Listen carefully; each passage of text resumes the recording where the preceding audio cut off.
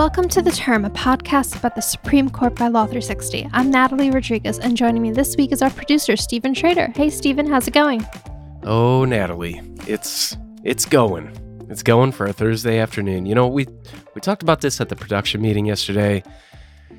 I really miss the days where the Supreme Court released opinions, but did so on like a Monday morning, you know? Just like really got an invigorating start to the week.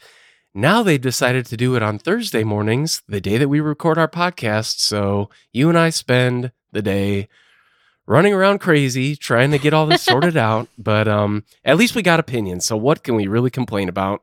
That's true. I would like to have a word with someone at the Supreme Court, you know, just because this is not helpful for our production schedule. And I wouldn't mind Monday and Wednesday opinions again. But you're right. I'm not going to complain too much because I, for one, am very happy that they released 6 more opinions this week. Yes, they cut into, I believe we had 39. Now we're down to 33. And we had a couple of big ones, a couple of surprises that I wasn't exactly expecting to see when I hit the refresh button on the website this morning. But yeah, I can kick us off with the first one that I think that was a bit of a shocker.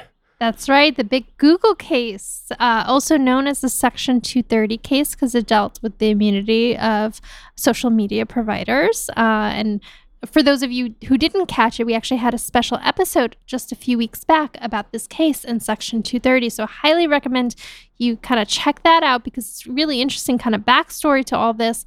But yeah, the decision was surprising, to say the least. Yeah, this was all the talk back in February when it was argued. There was actually 2 pretty high-profile cases that were addressing terrorism-related claims and the liability of social media companies like Twitter, Facebook, and Google for terrorist attacks. They were argued a day apart back in February.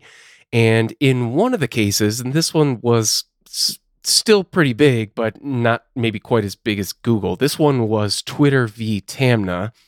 And in this case, relatives of a Jordanian national who was killed in a 2017 terrorist attack in Istanbul, they claimed that Twitter and other social media companies violated the Anti-Terrorism Act by aiding and abetting ISIS through content on their platforms. And then in the second case, this was somewhat related. This is Google v. Gonzalez. This was the real blockbuster of the 2 because it brought in this question of the shield of Section 230 of the Communications Decency Act, which gives tech companies broad immunity for content that appears on their sites. That was at issue in the Google v. Gonzalez case. There wasn't a dissimilar set of facts in this case. This was parents of a 23-year-old American student who was killed in a 2015 terrorist attack in Paris. The parents sued Google, alleging that YouTube's algorithm actively promoted ISIS propaganda that led to the attack. But this was the big one because it brought in that question about Section 230 immunity, which some of the justices have been open to scaling back. And the idea of scaling back Section 230 led to some questions like, will the Supreme Court break the internet? So as you mentioned, we did a whole special episode on this. And Natalie, I'm here to say that both of these decisions came down today. The Supreme Court did not break the internet. And in fact, they did not even reach the Section 230 question. So this really kind of fell a bit flat, but important nonetheless. So let's talk about it. Yes, let's talk about it. So, Stephen, you mentioned before, obviously, that the Google case was the one that had like the most spotlight on it. We were all watching it. And the Twitter case was really important too, but probably didn't get as much public attention. But here, we've been discussing, I know the Twitter case actually had the more important opinion here. I think it's fair to say, right? Yeah, it was the unanimous ruling in the Twitter case that was the decision today. And again, it was a question of whether the victims of terrorism had made a plausible claim for relief under the Anti-Terrorism Act. And Justice Clarence Thomas wrote the majority opinion, which was unanimous, and he said that the victims did not. So the opinion started off with a lengthy discussion about what constitutes aiding and abetting, and the justices decided that the companies did not knowingly provide substantial assistance to ISIS, so there was no claim. And, with platforms like YouTube, which is owned by Google, Google certainly creates that and it sets up algorithms to display content that's relevant to what individual users have sought out. But it's kind of a passive relationship between the company and what appears on its platforms. Justice Thomas noted that most of these platforms don't even inspect the content first. So there just wasn't enough to support a claim of aiding and abetting. There wasn't enough of a nexus between YouTube or Twitter and some sort of active engagement between the companies and ISIS related to this terrorism event. Here's a quote from Justice Thomas, quote, "To be sure, it might be that bad actors like ISIS are able to use platforms like defendants for illegal and sometimes terrible ends. But the same could be said of cell phones, emails, or the internet generally. Yet we generally do not think that internet or cell service providers incur culpability merely for providing their services to the public writ large."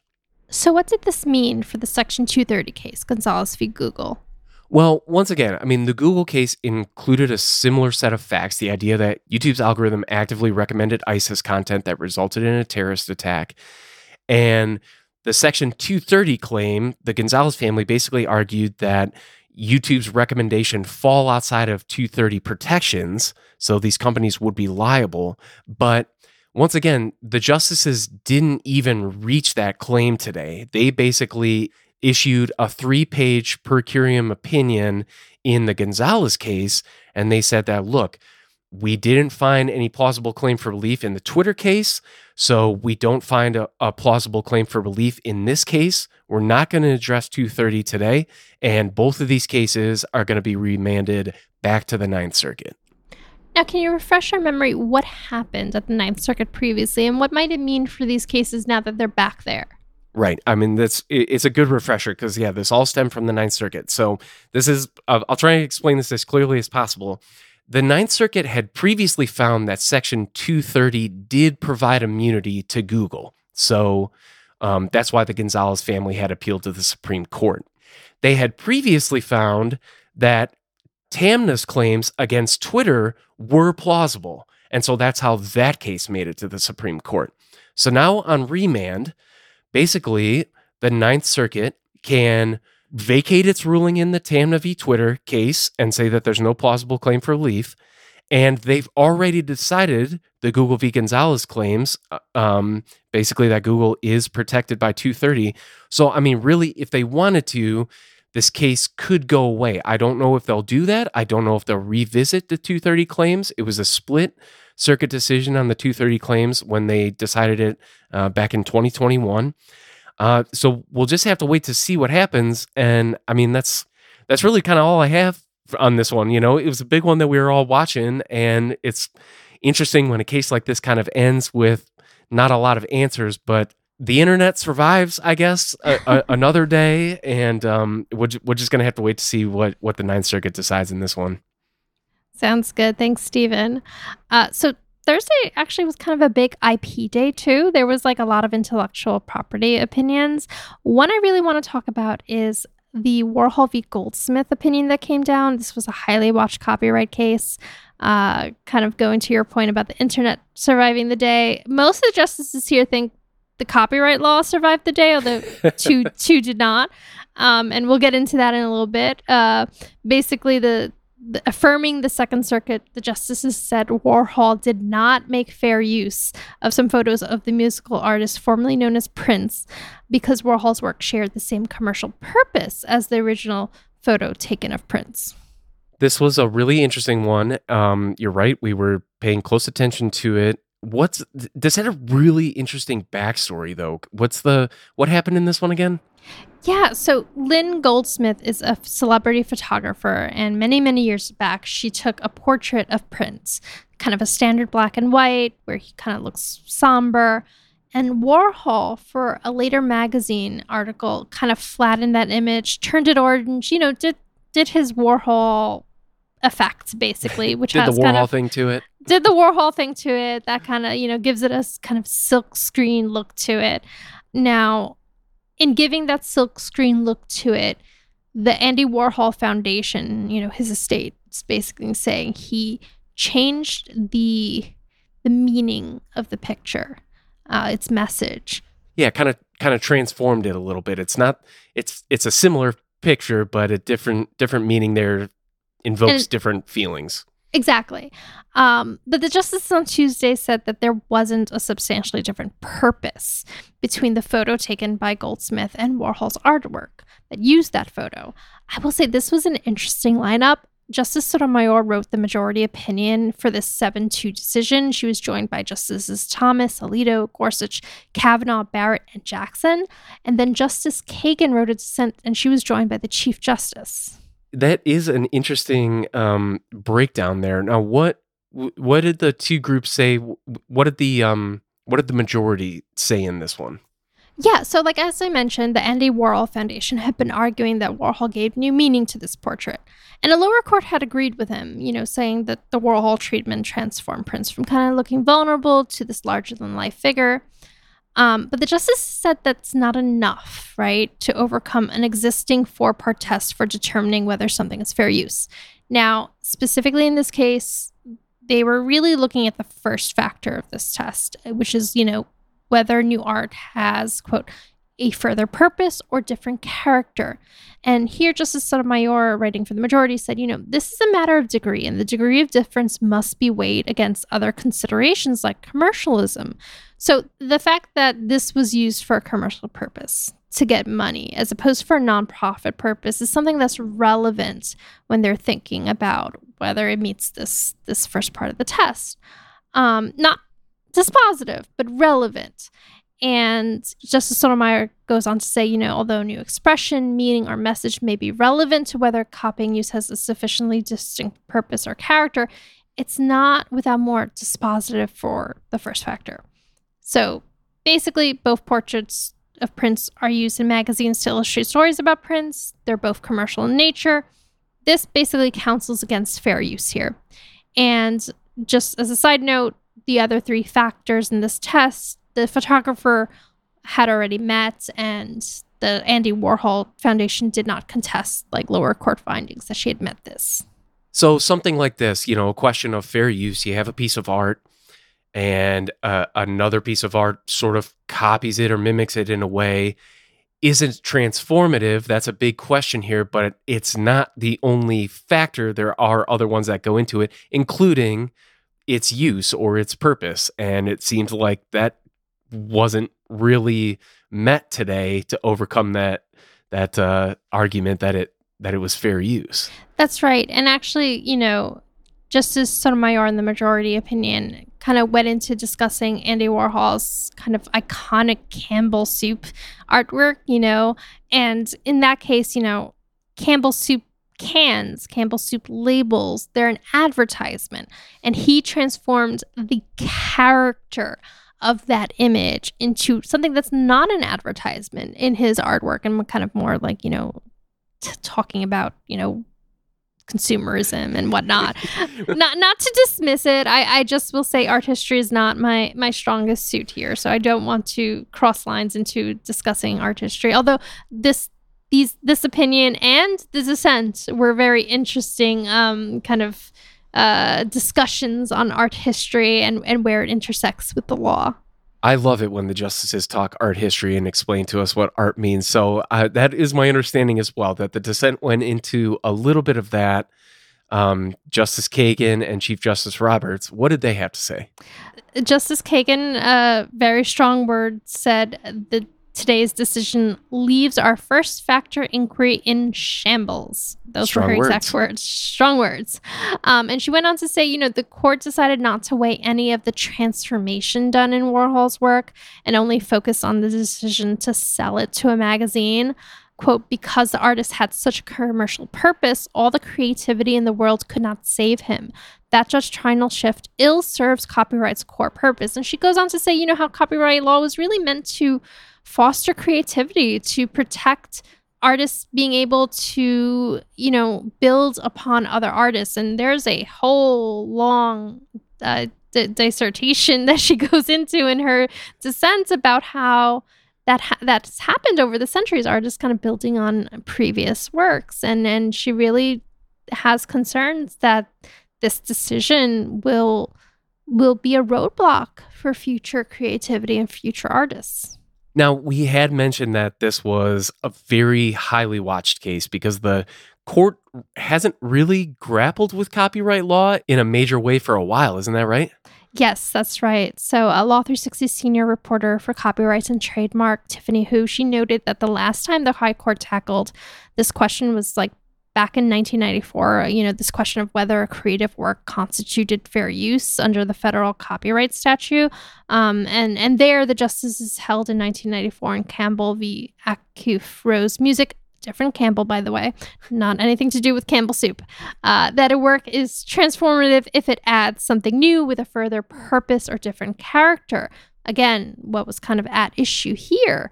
So I think really this builds on that 1994 decision in many ways, and really kind of solidifies what the justices mean by different character when they're talking about it, and helps kind of lay out a better framework, I think. I'm sure that will be disputed by IP attorneys and debated by IP attorneys as this kind of like settles in the dust. I do want to note that there was also a concurrence by Justice Gorsuch that Justice Jackson joined.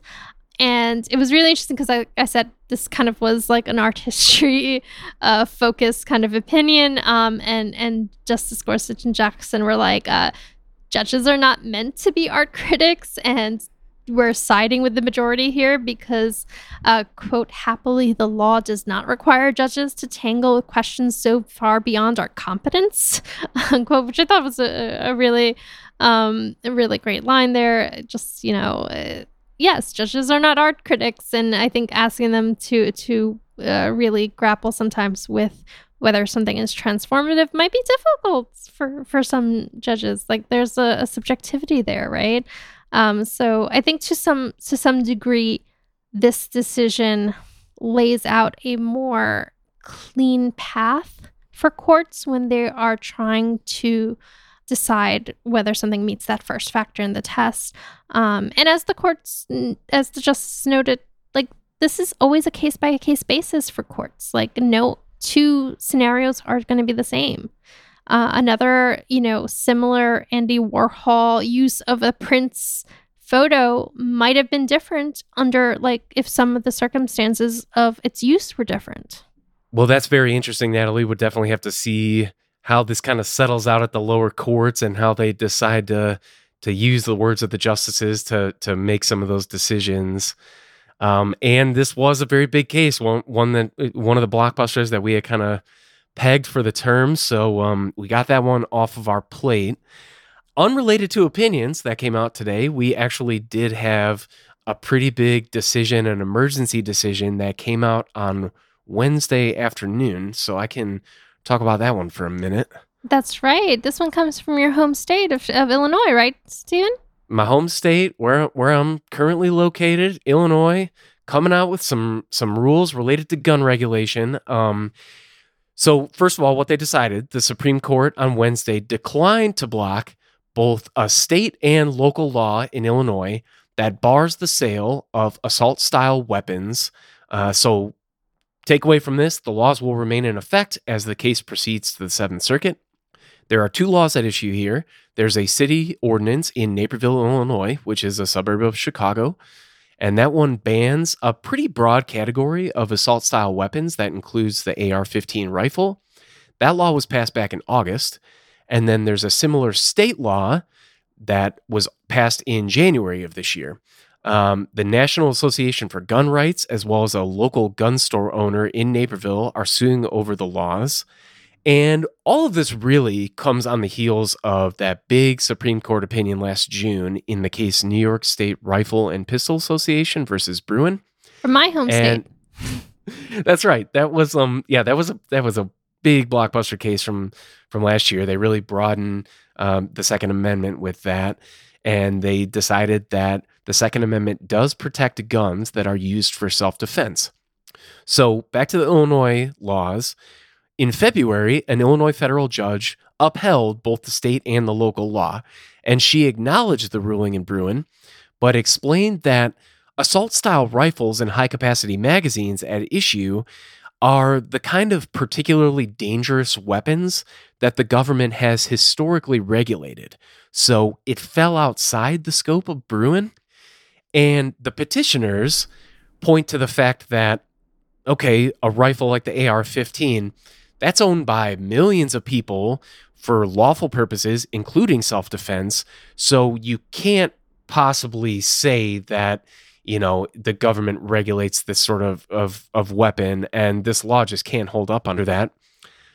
For now, they do, though. As is in typical fashion, when the Supreme Court issues an emergency order, it was just a one sentence. They declined to block the state and city ordinance from going into effect. So this is going to proceed to the Seventh Circuit on an expedited schedule. And I mean, it's a pretty interesting set of facts. Obviously, given that ruling last year, we know what the Supreme Court is kind of leaning towards, but looking at the historical record of what the Second Amendment allows regulation for, and, whether these are the type of weapons that are used for self-defense, I think is going to make for some pretty interesting arguments. So we're just going to have to see what the Seventh Circuit says on that. And I mean, we could go on forever talking about all the opinions in the world, given how many we got today. But I think that probably wraps us up, right? That does, Stephen. Thanks so much. And yeah, I'm looking forward to next week. Hopefully we'll get another good batch. I just love running around like a crazy person on Thursday morning. So let's keep it up. Well, hopefully they'll come back, on a Monday or a Wednesday, or they'll space them out. I don't think they will. I think we'll be back here on Thursday. I don't see anything on their calendar for Monday stuff. I'm waiting for that yellow square to show up. It hasn't. So, but we'll keep on it. We'll keep breaking the news. Thanks for listening. We'd like to thank our producers, Stephen Trader and Kelly Marcano, and our executive producer, Amber McKinney. We'd also like to thank our reporters, Jess Koshtangle and Tiffany Hu. Music for the show comes from Slender Beats. For more information about all the high court action, please go to law360.com/the term. You can also find us anywhere you listen to podcasts. Just search Law 360 in the term. Thanks for listening. And please write us a review.